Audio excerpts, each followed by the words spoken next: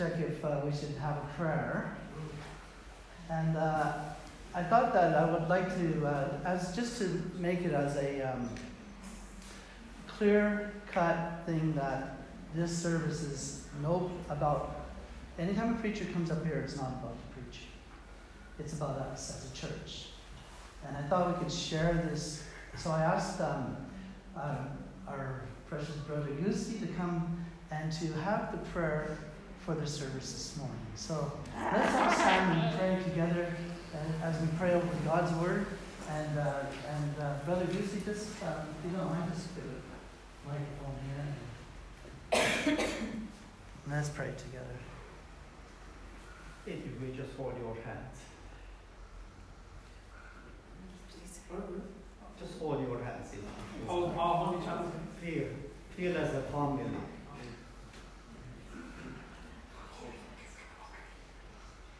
Father, make us one.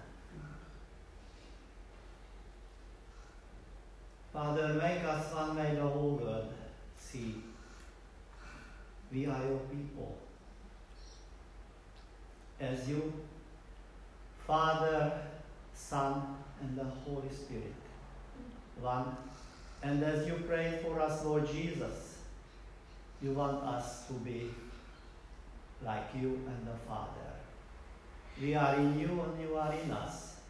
And we are a unity, and may we can be bound together in the Holy Spirit. This is our wish and prayer. We ask you, O Lord, not because we have enough faith to lay our hands to the sick and be healed. We ask you, Lord, because we love you and we ask you, may do it for us. May we can make us one in unity and harmony. And we can accept each other just as we are, just as you did, O Lord. Just as we are come before you, O Lord. And may we can be a testimony and a witness all around the world. This is our task on this earth. And may we can show to the people, yes, we are your people and your nation. And just matter of time, we believe we're going to be in heaven with you. Sometimes we are doubting and questioning. Are we worthy to be there? But you, Lord Jesus, you said, it is finished. Yes, it's done. Will be there with you, and we're going to meet with you face to face on that day. Here we are, your people, O Lord, in humble heart and humble by your majesty, to give you glory and thanks for everything. And may we can pray, all this church we know many, many millions of people all around this earth, especially on Sundays, come together in your name. But we are just one of them, one of your people, a little group of people. We want to please you. We want to worship you. We want to give you thanks and glory, and we want to give and bring glory to your name. May the all world see, yes, we are your people. And we are asking in the power of the name of Jesus, for every healing in this church, in spiritually and physically, because we believe, just as we sing, the power in the name of Jesus, and what a beautiful name it is. And in your name is everything is possible. In that power we pray, oh Lord, a special healing for our sick in this church right now, moment. No, do it not. We don't want miracle from you, oh Lord. We don't need to prove yourself. You are God. We know that you can do it. Just do it. Just for us, and may help these people and help everyone in here in spiritual and physical healing, just as you promised. We know that we never enough faith to do that, to lay our hands on sick or make miracles. But we don't need miracles to prove you are God. We already believe, yes, you are God, and you are the power, and no one else can but do it for us, and have mercy on us, And be with us, O Lord Jesus. And we want to hear your words and may it touch our hearts to really see you, our God. And we pray for all those who didn't experience the presence of yours and your love. May you can touch their hearts to recognize you are real. You are not just in the Bible, a history. You are real and you are the same today and forever. You are going to be, oh Lord Jesus. We believe that. And this power and this name, we commit ourselves into your mighty hand. And we want to your people and help us in the name of Jesus and give healing. And Patricia here, and we have two sick people, especially Patricia and Matthew, and it just may have mercy on them and just ease their pain and so suffering in their life and physically, and maybe other people in this church, they are physically sick, but we commit ourselves into your mighty hand, and we believe that they just do it for us in your name, because we love you and give you thanks and glory, and give special blessings to Benny. We can hear your words through him, and really touch our hearts by you. And we believe that your presence here with us as you promised, and we are in one will, in one accord to come together and give you glory in Jesus' name. Amen. Amen. Thank you, Brother Goosey. Thank you for standing in the Lord's presence together. Hey, good morning again. I think I'm supposed to turn this. It's all good. The enemy and the victory. There's a reason I believe Dylan is my man. He's responsible for the slides that I do, and because I'm totally computer illiterate, unfortunately. I didn't take my uncle's advice when he told me to learn computers. I didn't. So thankfully the Lord gave me Dylan. But I found it quite humorous when he did that. I'm like, that's great, Dylan. See, the enemy's really small, right? And then he put victory like huge, and I went, wow, that's amazing. I said, you are full of the Holy Ghost and inspired by him, because then a sister came up to me this morning. She says, what are you preaching about, brother? I said, I'm going to preach about the enemy. I'm going to preach about the attack, and I'm going to preach about the victory. And she said, hopefully not too much about the enemy. I said, well, when you look at my notes, there's about this much about the enemy, there's about this much about the attack, and there's a page and a half about the victory. So that satisfied her, and she was happy with that. So, today's reading, if you have a Bible, and I hope you do, but if not, our technician back there, Ben, is going to help us stay with the program this morning. I'm going to read the story, and this is one of my longtime favorite stories, personally. It's found in 2 Kings chapter 6, verse 8. And I selected verse 8 to 23 because there's a bit more to it, but let's start reading here. When the king of Aram was at war with Israel, he would confer with his officers and say, we will mobilize our forces at such and such a place. But immediately Elisha, however you want to say it, the man of God, would warn the king of Israel, do not go near that place, for the Arameans are planning to mobilize their troops there. So the king of Israel would send word to the place indicated by the man of God. And time again, Elisha warned the king so that he would be on the alert there.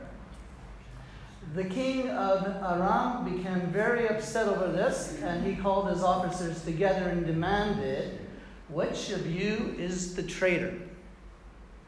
Who has been informing the king of Israel of my plans? It's not us, my lord the king, one of the officers replied. Elisha, the prophet in Israel, tells the king of Israel, even the words you speak in the privacy of your own bedroom. Go and find out where he is, the king commanded, so I can send troops to seize him. And the report came back, Elisha is at Dothan. So one night the king of Aram sent a great army with many chariots and horses to surround the city. And when the servant of the man of God got up early the next morning and went outside, there were troops, horses, and chariots everywhere. Those are real troops, real horses, and real chariots. "Oh, sir, what will we do now?" the young man cried to Elisha. "Don't be afraid," Elisha told him, "for there are more on our side than on theirs." Then Elisha prayed, "Oh, Lord, open his eyes and let him see." And the Lord opened the young man's eyes, and when he looked up, he saw that the hillside around Elisha was filled with horses and chariots of fire. As the Aramean army advanced toward him, Elisha prayed, "Oh Lord, please make them blind." So the Lord struck them with blindness as Elisha had asked. Then Elisha went out and told them, "You have come the wrong way. This isn't the right city. Follow me and I'll take you to the man you're looking for." And he led them to the city of Samaria, which is the capital city of Israel at the time. As soon as they had entered Samaria, Elisha prayed, "Oh Lord, now open their eyes and let them see." So the Lord opened their eyes, and they discovered that they were in the middle of Samaria. And when the king of Israel saw them, he shouted to Elisha, "My father, should I kill them? Should I kill them?" "Of course not," Elisha replied. "Do we kill prisoners of war? Give them food and drink, and send them home again to their master." So the king made a great feast for them and sent them home to their master. After that, the Aramean raiders stayed away from the land of Israel. The enemy. God said in his word, the fact is, we have an enemy.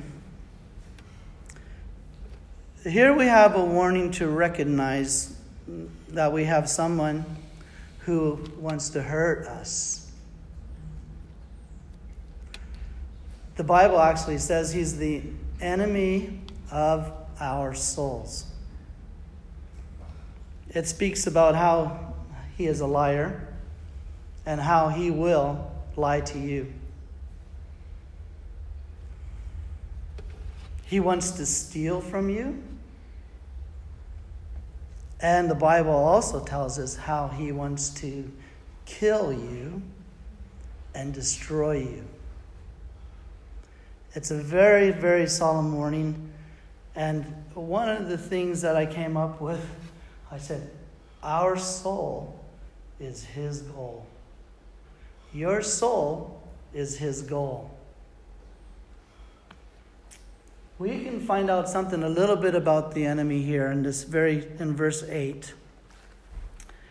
You see, the enemy sets up and he converses with his officers and his forces to strategically wage war. He is a warrior. He is in a war. We need to be aware of that. But we also read further on that Elisha, who represents the Lord, the man of God, sees everything that he does, knows even everything that he speaks in his bedroom. And Jesus is the King of Kings, and Jesus is the Lord of Lords.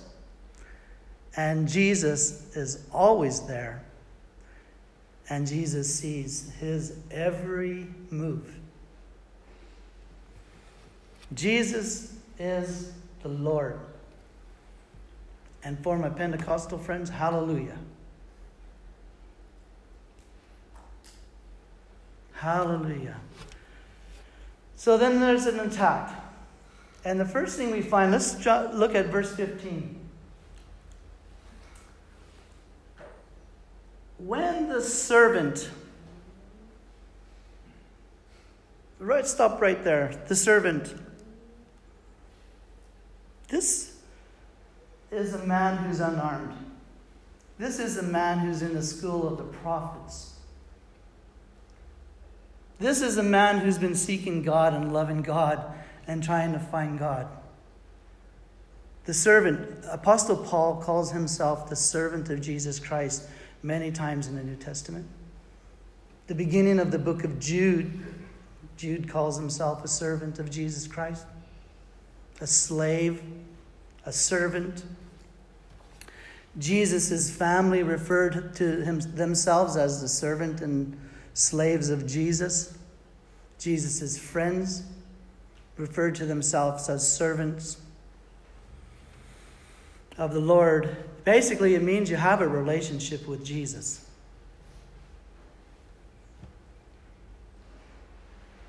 The plain implication being that Jesus is the Lord. Let's look at Romans 6, chapter 16 through 18. Don't you realize that you become the slave of whatever you choose to obey? That's a choice. You can be the slave to sin, which leads to death, or you can choose to obey God, which leads to righteous living. Thank God. Once you were slaves of sin, but now you wholeheartedly obey this teaching we have given you, which is the teaching about the crucifixion, the death, and the resurrection of Jesus. Now you are free from your slavery to sin, and you have become slaves of righteous living. Congratulations. If my Christian friends, congratulations. You're in the right camp. My non-Christian friends, I pray that you get into the camp of Jesus. Verse 2, our number 2, verse 15 again. What does the servant do? It says the servant gets up and he goes outside.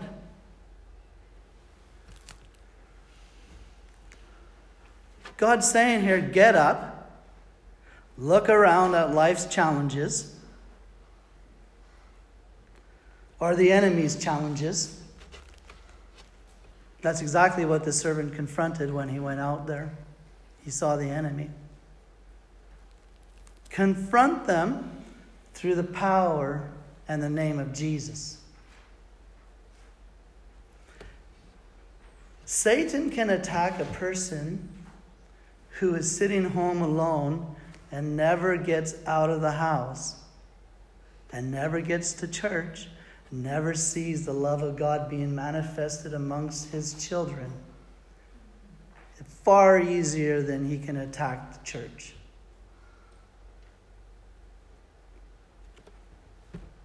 And when the servant had seen the troops and the horses and that great army and the great challenge of the enemy in front of him, he only saw it one way. He saw it in the natural. His natural reaction was to immediately become fearful. And the master calms him down and says to him, Elisha says, don't be afraid.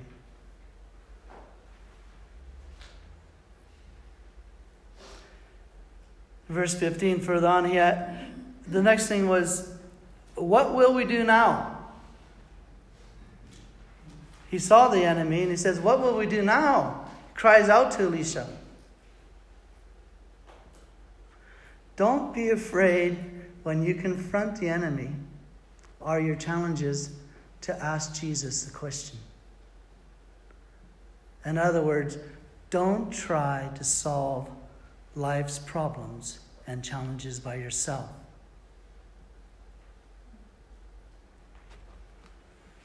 Don't try to find the answers alone. Jesus is the risen Lord. So we talked a little bit about the enemy. We talked a bit about the attack. But let's look now at the victory. First thing that happens, verse 16, the master responds And Jesus will respond. Don't be afraid, for there are more on our side than on theirs. We have the sure victory through the death and resurrection of Jesus. Look at Colossians chapter 2, 14 through 15. This is what God has done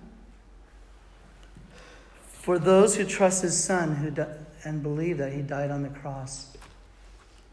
He canceled the record of the charges against us and took them away by nailing it to the cross. You know, if you stop right there for a second, because imagine being a judge and being in court, and the judge is sitting there and says, "Where's the charges, please?" And the bailiff walks over and goes, "Here they are." And he looks down and there's a blank paper there. The judge would look and go, "Okay, I don't know what happened out there or what went on in life, but as far as I'm concerned, this man has done nothing wrong. I can't even, in my mind, think of anything that you might have done wrong, because the record has been wiped away. There is none." God doesn't go, I don't see the charges there, but I remember. It's not like that. The charges are gone. And the Lord, you think He went to the cross naked? He had a piece of paper with Him and nailed it right beside Him, right there. The charges against us have been nailed to the cross. That's how the Master responded. And right then and there, the enemy's accusations, which was his greatest weapon, was stripped from him and was nullified forever. They're not coming back. Done. Forever. The fifth thing that happens, verse 17. Let's go to 17. "O Lord, open his eyes and let him see."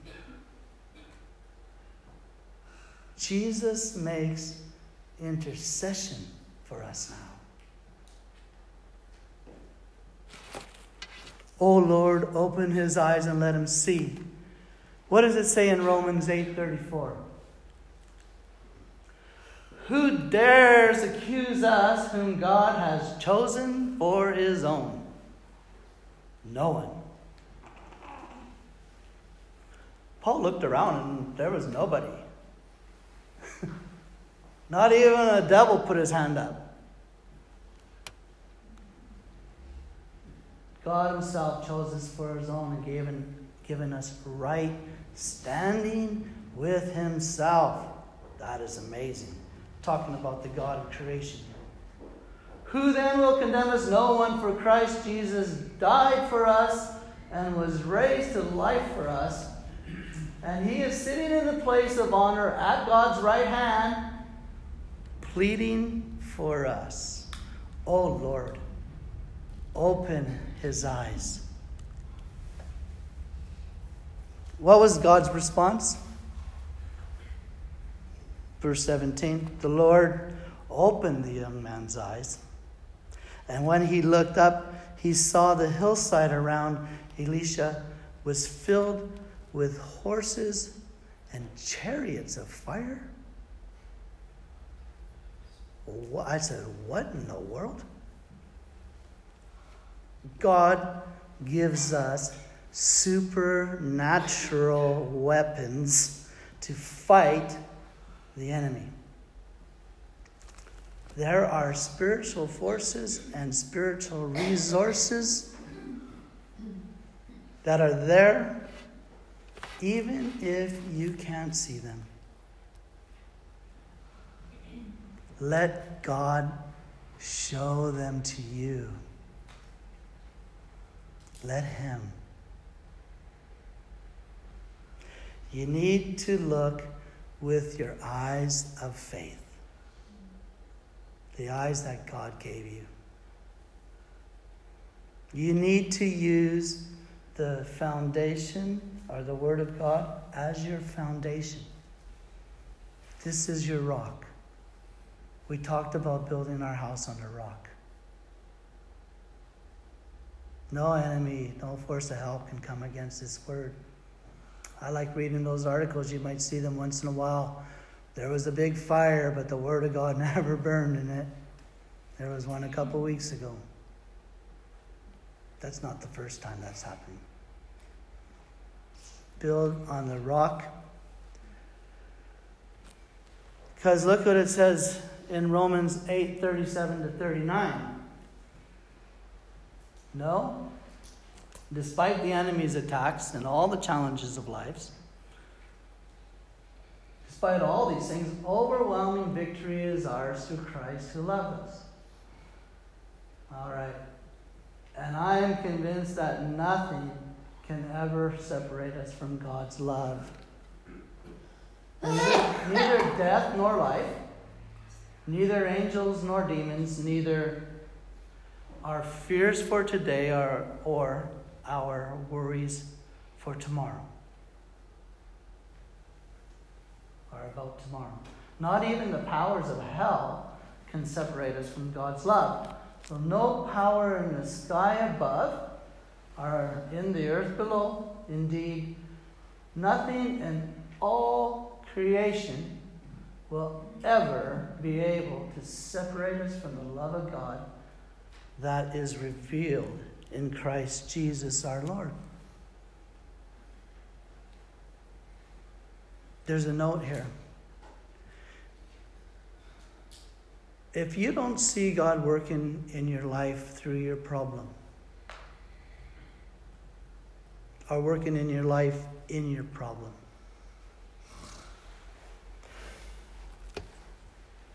maybe it's your spiritual eyesight and not God's power. God is not powerless. The eyes of faith work. Pray, Lord, that you open our eyes because you make intercession for us. So what happens in verse 18? Elisha prays, "O Lord, make them blind." So the Lord struck them with blindness as Elisha asked. The Lord delivers through answers to prayers. I've said this before, and I got it from a great preacher that's making great impact in the world. God does nothing in the affairs of man apart from the answer to prayer. The Lord delivers through answers to prayers. "O Lord, make them blind." So the Lord struck them with blindness as Elisha asked.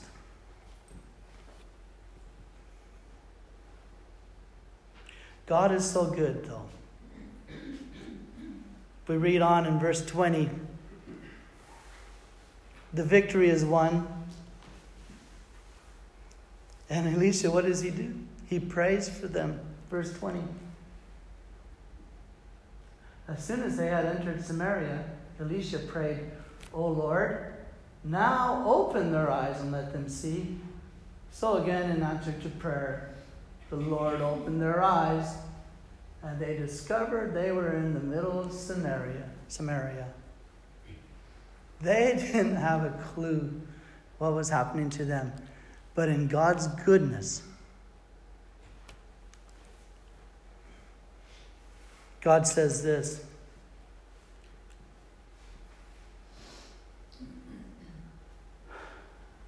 Of course not. Do we kill prisoners of war? Elisha responded back to the king when he asked him if he should kill him. Those people didn't even know they were prisoners. They walked in there without a fight. Next thing you know, they're surrounded, and God says, give them food and drink and send them home to their master.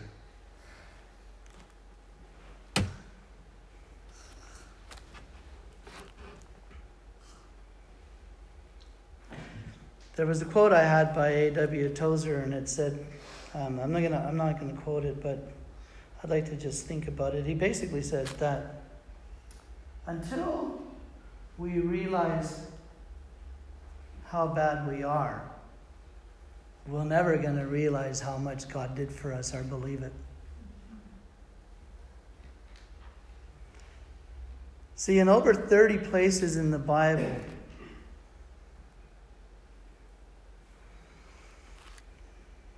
my friends, it says you are the enemy. If you have not come to God in repentance and trust in his redemptive work of the cross, the Bible clearly says you are by nature God's enemy. All of us were. But God doesn't want you dead. God loves you.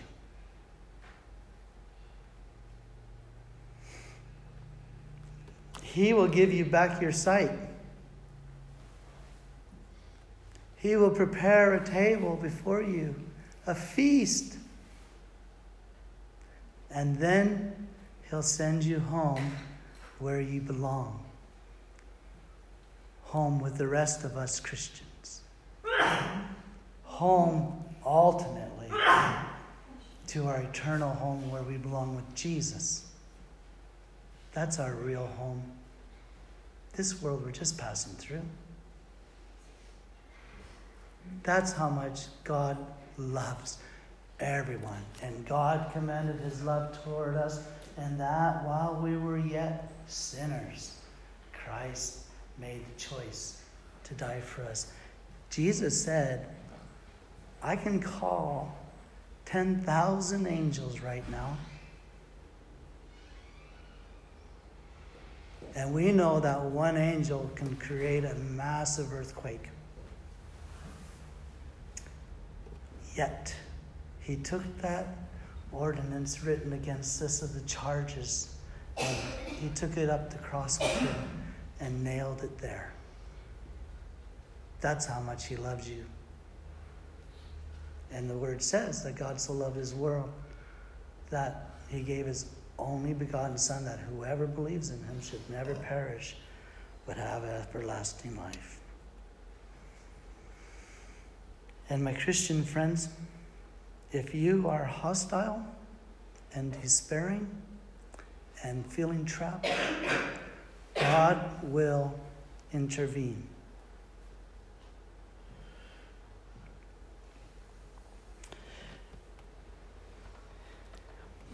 He rescued us from sin.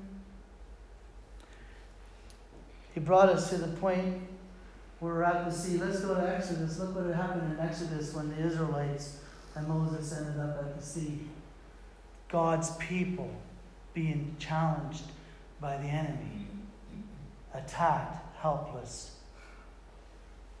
But Moses told the people in Exodus 13 and 14, don't be afraid. Just stand still and watch the Lord rescue you today. The Egyptians you see today will never be seen again.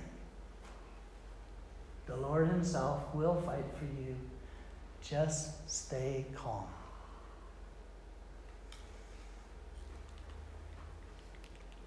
That's for us, my Christian friends, brothers and sisters.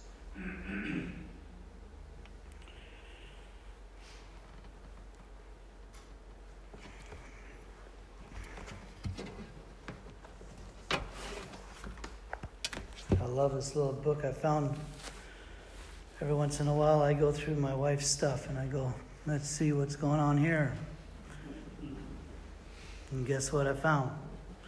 Have you ever felt like you were drowning in the consequences of your own wrongdoing?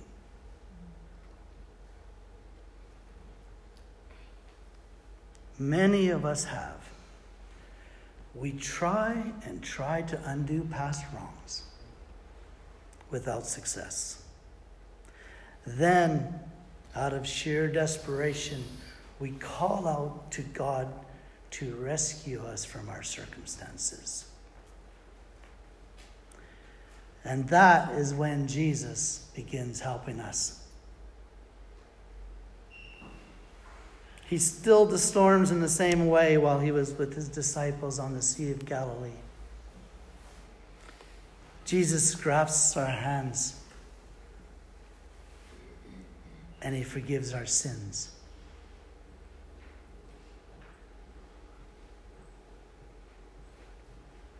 He calms our storms and he tells us, sin no more.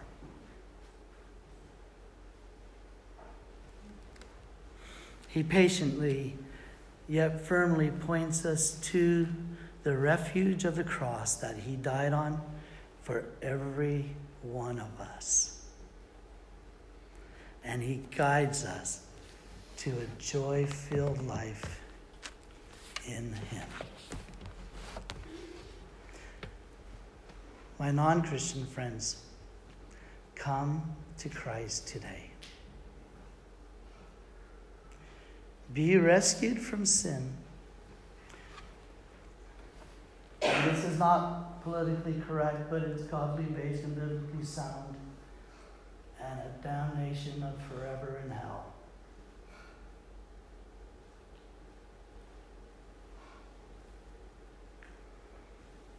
God rescues us from our enemies, and God rescues us from ourselves. There's no need to die in hopelessness. Stand still and watch the Lord rescue you. Here's the promise. Romans 10:13. For, and the word for in biblical exegesis means why. Why?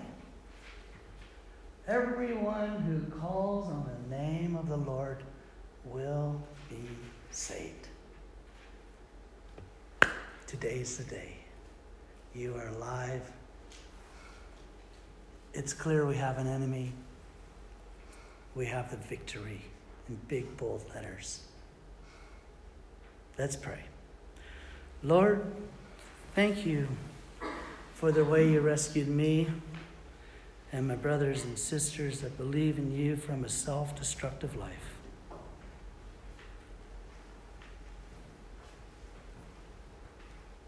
That I was living, and that you have set our feet on the solid rock of your foundation.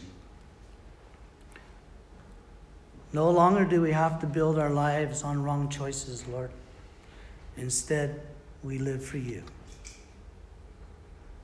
And though the things of the past haunt me and may haunt others, we know you are more powerful.